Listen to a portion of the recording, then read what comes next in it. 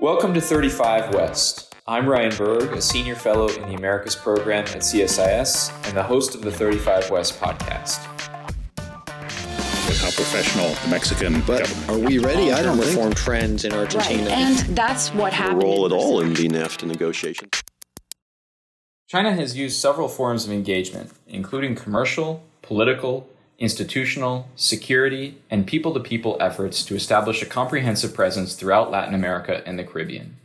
Intense engagement from a leading authoritarian power has elevated worries that the democratic traditions of the Western Hemisphere could be at risk, demonstrating that the contest between the US and China is not only a clash between competing national interests, but also one of competing political values and space for economic engagement.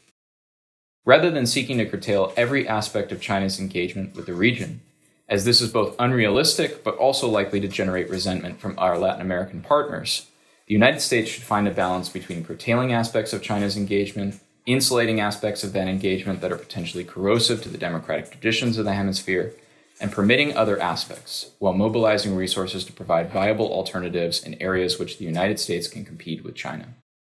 This week we are joined by Pepe Zhang, Associate Director and Fellow at the Atlantic Council's Adrienne Arsht Latin America Center, where he leads the center's China-Latin America portfolio and coordinates the post-COVID prosperity portfolio. Pepe joins me today to discuss the broader terms of engagement between the United States and China in the Western Hemisphere. In this episode, we will outline the challenges to integrating China into U.S. grand strategy in the region, as well as sketch some potential options for a more holistic strategy to counter China's adverse impacts on Latin America and the Caribbean's fragile democratic institutions. Thank you for joining us today, Pepe. Thank you, Ryan. Pleasure to be on the show. China's presence has expanded significantly throughout Latin America and the Caribbean, but the types of engagement and the consequences they present are often poorly understood, leading to misunderstandings between Washington and the region. What are some of the primary misconceptions when it comes to how the region views its relationship with China and how the U.S. views the region's engagement with China? Where is the United States talking at cross purposes with countries in Latin America and the Caribbean? Thanks, Ryan. That's a great question. And of course, thanks again for having me on this podcast. It's an exciting discussion and looking forward to hearing some thoughts from you as well. And just emphasize the importance of the question you just asked about this gap that we see between the regional perspective on engagement with China and obviously how we see it from DC, the US perspective on the same issue, and potentially how do we bridge that? I think by and large, when we think about where the US is talking at cross purposes with countries in the region, the way I think about it is that the region tends to see China more perhaps through the lens of opportunities and collaboration, whereas the US increasingly sees it more through the lens of challenges and competition. And I think both sides, to some extent, probably have some slightly distorted perception of China based on their perception there. And specifically, I'll give you two examples in terms of misconception. One is the way the US think about things. And the example I always give is the debt trap diplomacy argument. It's a very common one. It's a very popular one, the one that's been used, especially in recent years. But the problem of making that argument in this regional context is that China really isn't a massive piece of the overall debt pie that we see in the region. And most of the countries do not have a China debt problem. And a few countries that do have significant China debt, these are countries that one way or another have other significant and broader economic challenges. And from a local perspective, when you talk to folks in the region, in these countries, they don't necessarily pin that down on China. So when the US government official goes to the region and talk about the debt trap problem that China creates, presumably in the region, sometimes governments really don't understand what they're fully talking about. I think that problem is perhaps more prevalent in some other parts of the region and more applicable there, but in this region it doesn't resonate. So that's one misconception that I think I would highlight on the USG side. And certainly I believe in my recent conversation with US government officials, they've been much better and much more cognizant about that. And on the Latin American and Caribbean side, I think there's a misconception, perhaps not necessarily a misconception per se, but I would say that compared to the rest of the world, the discussion in our region about China is relatively narrow. It focuses much more on the economic and development benefits of engaging with China, which of course tied into what I said earlier about the region seeing China through the lens of opportunities and collaboration. This is reasonable due to the fact that, of course, in my view, the relationship between China and Latin America and the Caribbean is by far mainly driven by economic and development engagement in that sense, at least in the past 20 years or so. And self-criticism here because I think people like me, we try to focus on things that We spend more time studying, which is trade investment. So I think, I'm partially to blame here, I guess. But going back to the early point, I think Latin American Caribbean analysts and analysis, I guess, on China-related topic, I would say perhaps need to catch up with the rest of the world is not the right way to describe it, but I think it could be broadened. So, and here I would like to quickly borrow a quick takeaway from one of your colleagues at CSIS from the China Business and Economics team, Ilaria Masoko. She was recently in South America. One of her takeaways from that trip, again, looking at this topic, China, Latin America topic from a global perspective, is that a lot of the top line issues that we see in the headlines here in this country, in advanced economies, in many other parts of the world, about Chinese industrial policy, Chinese subsidies, these are massive topics, but they rarely ever come up in a regional context in Latin America and the Caribbean. So I think there's a lot more that could be done, a lot more that could be said in that regard. And frankly, this is not necessarily a pro-US or anti-China argument, so to speak. I think, when regional stakeholders think about broadening their understanding of the relationship with China, this is actually helpful for driving towards a more candid and healthy relationship in the long term between China and Latin America and the Caribbean. A key first step to clearing up some of these misconceptions is identifying what Chinese engagement in the hemisphere truly means and where the major fault lines lie. In your opinion, Pepe, what are the U.S. red lines when it comes to China's presence in the hemisphere? Where should the United States be prepared to push back strongly against a problematic strategic development? Yeah, thanks, Ryan. I think, all of that this assessment obviously needs to come from like a clear-eyed analysis of what are the specific primary U.S. concerns with Chinese engagement in the region. And in a way, another self-criticism here, I might not be the best person to answer this because a lot of it seems to be much more related to security, institutions, governance, certain related issues. And I haven't really spent too much time studying that, but hopefully I'll offer some thoughts that can help drive and at least, provide some fodder for very smart and capable people, including Ryan and your team, who are, as you guys understand, and as you study this very tough question. And the first thing I'll say is that these red lines and these areas of fault lines, however you call those, they need to be very specific. And that's something that was certainly mentioned in your framing remarks as well. I think they either need to be very specific or they can lead to very specific questions, arguments, or asks. And I'm not just talking about industries, right? General arguments like, don't work with Chinese technology or construction companies. I think when U.S. government officials approach their counterparts in the region, they need to be much more specific by saying that, hey, we're concerned about the construction of a Chinese-supported facility here because it is very close to your country's strategic asset X, and that has national implications Y for your country and for the United States. Or this particular Chinese company has done A, B, and C, and that's concern for us and for you for A, B, C reasons. And I think, once again, my conversation with U.S. government officials in recent years seems that they're increasingly understanding that, and that's the approach they're taking. So I think being specific about some of these red lines and specific issues and fault lines will be important. And I think the second part of it is also tying to the earlier question, which is, when we think about these red lines, we also need to understand that the U.S. red lines on some of these issues aren't exactly the same as the Latin American and the Caribbean ones. There is a gap between U.S. and Latin American Caribbean perspectives on some of these issues.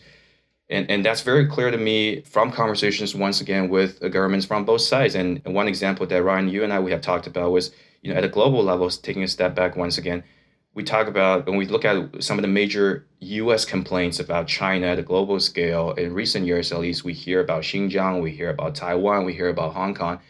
These are topics that rarely ever come up in a regional context when it comes to China-related discussions. And to your point, the U.S. can't fight China on everything, and the region certainly doesn't want to necessarily pick sides or fight China on everything. So, when identifying these red lines, the second element I would emphasize is being very cognizant of the gap between U.S. and Latin American perspectives. And third, and perhaps the final thought I have on these red lines, is that we often talk about U.S. weaknesses and what China is doing better. But on the other hand, it's important to think about the sources of U.S. strength, right? And that's logical because once you define those red lines and once you decide that, hey, this is where the United States government is going to push back against China, you need to reasonably offer alternatives, which is something that I think you and I often mention in some of these related conversations. And to me, one of the most important strengths and perhaps very understated ones on the U.S. side is the multidimensional nature of its relationship with the region. What I mean by that is when you look at what China has been doing in the region and Chinese engagement in the region, it is much more one-dimensional in the sense that you have very advanced economic and development benefits on the trade investment side. But when we look at the other aspects of Chinese engagement in the region, they fall very much behind in comparison. We can talk about security, we can talk about information space. They might be fast growing, but in terms of the scale and magnitude, they're still very much limited at this moment, whether that's compared to other aspects of the Chinese engagement, meaning economic, trade, investment, or compared to what the U.S. has with the region.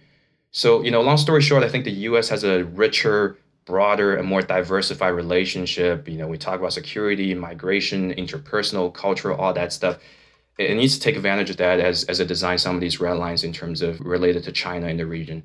So another related question, Pepe, is how much of China's engagement with Latin America and the Caribbean should the United States seek to curtail?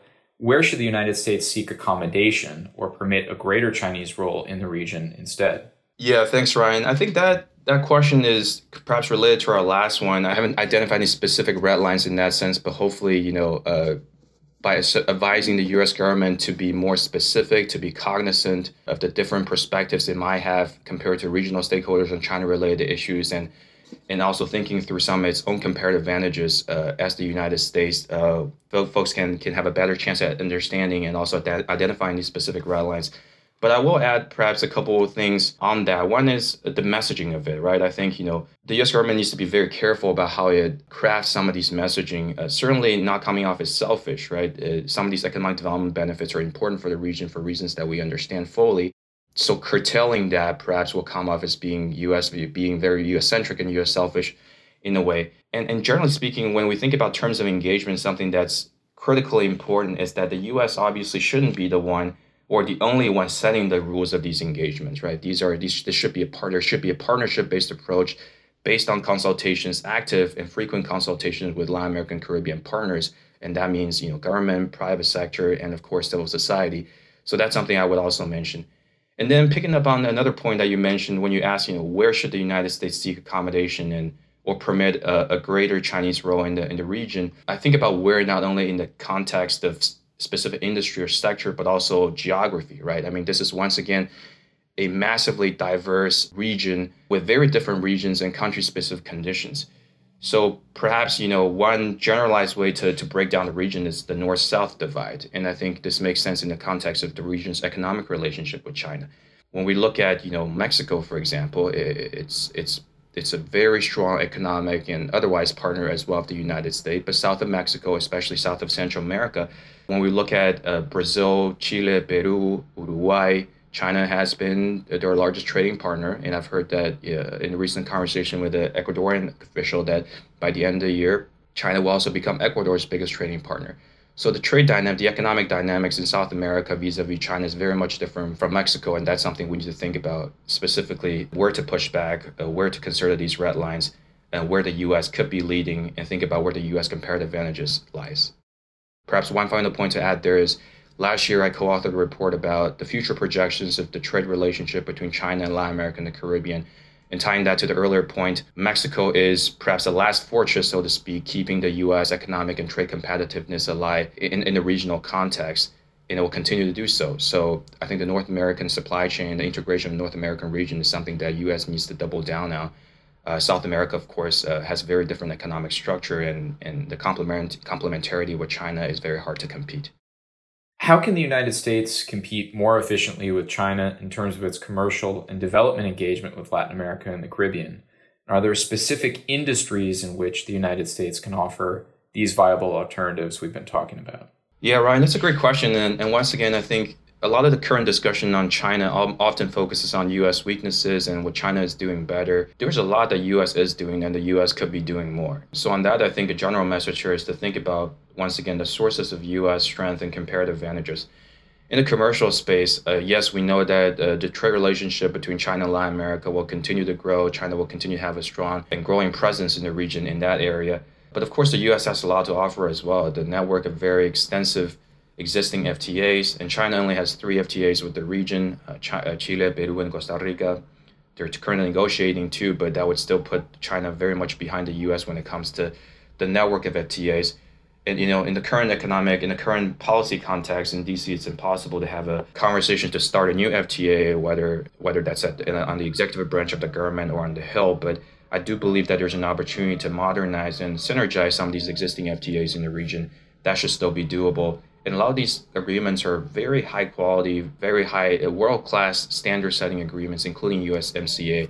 In the broader trade negotiation realm, the rest of the world looks to agreements like this, for example. So I think that's certainly something that the U.S. government could be thinking about. And then I do think that the APEP, the America's Partnership for Economic Prosperity, that was announced during the summit, identified a few interesting areas where that is aligned with the U.S. comparative advantages. I think climate is a big part of it, supply chains as well, public and regulatory cooperation might have been part of it as well. But obviously, we'll need to see if the administration can follow up on some of these announcements and provide concrete benefits and concrete resources, like you said, to make sure that APEP really expands beyond the rhetoric. And perhaps the second aspect I'll mention there is, beyond commercial. One thing I said earlier is that, to me, one of the most important underestimated source of U.S. strength is that it has a much more multidimensional relationship with the region compared to what China has. So, of course, trade and investment is important, but the U.S. also needs to double down on some of these other areas, right? It has a broader and a deeper relationship in many ways. One thing that we're working on, for example, is thinking about disaster assistance, humanitarian assistance, and preparedness. This is one area where U.S. has operational capacity. Even when you think about response time, when something like a climate disaster happens, China really cannot necessarily match that, what the U.S. offers to the region. And this is a great opportunity, to quote the Chinese language, a win-win for the U.S. and the region, where you're working on a shared common agenda that's clearly in the interest of governments on both sides and people from countries in the region. While there are common threads, the way China engages the region today is very different from, say, a decade ago. We have seen relationships with some countries become entrenched, but we have also seen some pushback as the world has been buffeted by a pandemic, war, and a series of ongoing and rolling economic shocks. How have recent developments, especially the trade and supply chain disruptions exacerbated by COVID-19, impacted China's capacity to engage the region? Can we expect China to pursue a more reserved strategy in the coming years? Yeah, thanks, Ryan. So I think the trade relationship between China and Latin America continue to be extremely strong. Last year, we're looking at 400 billion figure, which is a record figure and also represent a continuous increase from the previous year. And we wrote more about that in the report that I referenced earlier. So part of what happened last year, of course, was driven by price effects. So we'll see if that number comes down a little bit. But I think the long-term trend line points to the fact that China will continue to gain ground in Latin American, Caribbean countries' overall trade profile. That's what I think about the trade piece. Now, more general, when it comes to whether or not we can expect China to pursue a more reserved strategy in the coming years, China has been more reserved in recent years, especially during the pandemic years. I think the zero COVID policy within China has placed pretty significant constraints in terms of people's ability to travel internationally. That applies to government officials as well. So whether or not this policy stays the way it is and how it evolves will have a significant impact on China's diplomatic and other engagement abroad. In other engagement, we can talk about investment, for example. When a Chinese investor cannot physically visit a plant or whatever project they're interested in investing in Latin America and the Caribbean, that obviously slows down or stifles the deal-making process. But in general, in terms of how much things might evolve going forward, I think that's still very much unclear. The domestic piece, as I mentioned, is a big question. If China opens up again and resumes international travel, you can also argue that the government will want to make up for the diplomatic deficit it has suffered in the past few years in becoming even more active. So I think it's still very much an open question, and we'll see what happens there. The United States has been advocating for nearshoring or ally-shoring industries to the hemisphere as a means of decoupling its own economy from China. How has this push been received in the region? Do Western Hemisphere countries view nearshoring as a chance to reduce their dependence on China? Yeah, so I think the nearshoring, reshoring conversation is, to me, it's not a new one, but it's currently just all the rage. Just a couple months ago, I believe it was July, Secretary Yellen made an international economic speech at the Atlantic Council using the phrase friendshoring, which adds on to the list of X-shoring that we've been hearing about. So I think I'll answer this question by offering my thoughts on some of the reshoring, nearshoring questions in the Western Hemisphere in general, while tying into how the regional perceives it, which is, I think the crux of your question. I do think that the reshoring, nearshoring trends represent an opportunity for the region, but I think a lot more needs to be done to translate that opportunity into reality. Right now, it's my perception that there is a lot of unwarranted optimism that some of these reshoring, nearshoring investment will just happen automatically. And countries believe they will happen so automatically that they don't really need to do the hard work to make these happen. And I think that's that sort of complacency is a little dangerous. There's two parts to this. There are two broad set of factors that need to be in place for reshoring, nearshoring to happen meaningfully and sustainably in the region. One is what I call the international push factors, and the other is what I call the domestic pull factors. And the international push factors, this could be what's happening in the world that's pushing supply chains out of China, out of Asia, towards the rest of the world. This could be the pandemic, this could be the US-China tensions. And to your question, Ryan, this is what the US government is doing, what the US government could be doing to push some of these supply chains out of China. And I think the regional perception of what the US has done so far in this regard is that there's been a lot of rhetoric, there's been a lot of interesting ideas, but perhaps we're still lacking a little bit in the actions. We haven't seen too many follow-up actions and concrete proposals and resources to push these supply chains out. So that's the first point on international push factors. And second, I think perhaps even more importantly, and people don't talk enough about, is the domestic pull factors in Latin American and Caribbean countries. I think it's absolutely important that countries in our region undertake a lot of the important and I think belated reforms and improvements to create the conditions and the competitiveness necessary for attracting reshoring and nearshoring investment. And a lot of these things are not new. We're talking about domestic economic fundamentals, talking about macroeconomic stability, regulatory legal certainty, simplicity, physical infrastructure, human capital, productivity, export promotion, and facilitation. And these pieces are not in place. I see it very difficult for the region to fully capitalize on the reshoring, nearshoring opportunities that we see. And then later on, you can also go into a whole new discussion about industrial policy, fiscal constraints that we have in the environment, because if we look at history, a lot of countries in the region have tried some sort of reshoring, nearshoring, which is what we call import substitution industrialization. ISI was a big thing in the third quarter of last century in our region. And looking back, it seems like it has resulted in many cases, inefficient resource allocation than long-term success. So the way you pick winners, the way you support specific industries in the region in a transparent, efficient way, that's a key question for the region. So for me, like tying this reshoring, nearshoring conversation into a broader competitiveness point is much more important. And to me, to finalize this point and answering your question, I think countries in the region should look at this more from a perspective as how do we take this as an opportunity to increase our own competitiveness, create opportunities, create jobs for people and workers in the region. Reducing dependence on China is, of course, a part of it, but that shouldn't be the central focus. The central focus should be regional competitiveness. The central focus should be how do we make our economies work better and more efficiently. For the United States to effectively respond to China's growing engagement in the hemisphere, it will need more than a China strategy. Instead, the United States needs to rethink the way it works with the countries of Latin America and the Caribbean. Could you sketch for us, Pepe, in broad strokes, what the pillars of such a regional strategy might look like? Critically important question, Ryan, and absolutely agree that a rethink is perhaps needed or at least underway for the United States to better navigate some of these China-related questions in the region and also maximize and optimize this current relationship with regional partners. There's a couple of things that I think will be very important. One is there needs to be a more partnership-based approach and partnership-based relationship. And I mentioned that earlier. When we talked about, for example, terms of engagement, right? The U.S. should not be the one or the only one determining the terms of engagement, especially between, for example, China and Latin America and the Caribbean. This definitely has to happen in a very collaborative way. The U.S. should be consulting more frequently with regional stakeholders. That's absolutely important. And one thing I'll say that the region appreciates from China is that at least at a rhetoric level, China tends to treat countries more on equal footings, right? Whether that's from the win-win discourse or from the South-South collaboration discourse, China portrays regional stakeholders as peers and vice versa. And that's something that U.S. doesn't necessarily have, so it needs to be extra careful when you think about these issues. So that's the first thing I would say, which is, be more partner-like and be more partnership-based. And second thing is U.S. policy towards these related issues needs to be, and towards Latin America in general, I think, needs to be much more affirmative instead of negative.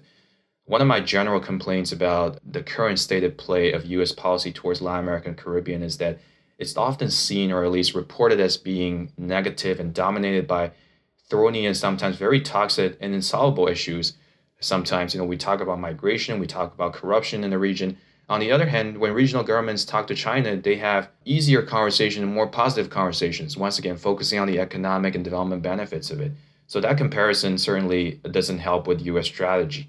And to tie that into your question, I think, even if the end goal is to counter Chinese influence in the region, I think the communication strategy, I think, needs to be adapted so that it is much more about Latin America and less about China. It needs to be more pro-Latin America in that sense, and perhaps in that sense less anti-China. And the region very much welcomes U.S. engagement.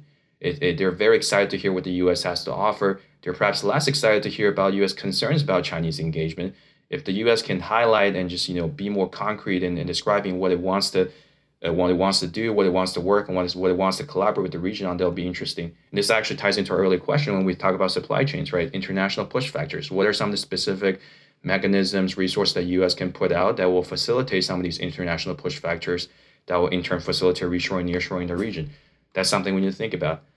And then perhaps finally, going back to my earlier point about U.S. relationship with the region being more multidimensional than what China has with the region, that's absolutely a critical dimension of U.S. competitiveness. The U.S. does a lot for the region. We talked about disaster assistance earlier. We can also talk about vaccines, vaccine donation. U.S. vaccine donations to the region for COVID-19 have been tremendous. So that's certainly something we need to think about. Beyond trade investment, what are some of the other areas where the U.S. has comparative advantages and where it could be competing more effectively? Pepe, is there something that we did not cover? Anything else that you would like to highlight or add? Yeah, Ryan, I guess perhaps two things. One is, as we often inevitably do in these conversations, we talk about the region in a very homogenous way. We talk about Latin America, Caribbean, LAC as an acronym, but just to emphasize a point I made earlier, and you often make, which is we need to look at this much more at the sub-regional, national, even at the subnational level. There's so much interesting dynamics going on, and generalizing the region doesn't help us in our day-to-day work, and certainly doesn't help with the policy making, whether you're coming in from the U.S. government perspective or the Latin American government perspective. And the second point I'll mention is you and I talked about this at one point. I think when we think about sometimes a big part of where the U.S. and the Latin American governments may not be on the same page when it comes to how they look at China, it's not just a thematic or geographic issue. I think sometimes we need to think about the time horizon as well. What do I mean by that? I think when the regional government officials, when they engage China, when they usually focus on the economic and development benefits, these are things that are much more tangible and immediate. These are things that people see. These are hard stuff that people see on a day-to-day basis. And then when they think about a downside risk of engaging with China, which the U.S. government mentions quite a lot in these conversations with regional stakeholders, we talk about China's impact on democratic institutions, we talk about national security concerns, we talk about governance issues. Compared to the tangible and immediate benefits that China offers, these concerns that U.S. has and highlights, they seem more distant and indirect. So I think just doubling down the conversation we had earlier about where we see these red lines and fault lines are. I think it's not just a matter of the where, but it's also a matter of when. How do you bridge that mismatch on a time horizon where the Latin American government officials don't see China as an immediate threat and they focus much more on the opportunities and the benefits of it, where clearly the U.S. government is on the other side of the spectrum? Not to say if anyone's right or wrong here, but I think bridging that vision will be an important first step towards greater hemispheric collaboration and at least dialogue. So that's perhaps the second and final point I'll add, complementary to what we talked about earlier. Pepe Zhang, Associate Director and Fellow at the Atlantic Council's Adrienne Arche Latin America Center, thanks so much for joining us on 35 West today. We appreciate you taking the time to speak with us. For you, thank you for joining. Stay tuned for the next episode of 35 West.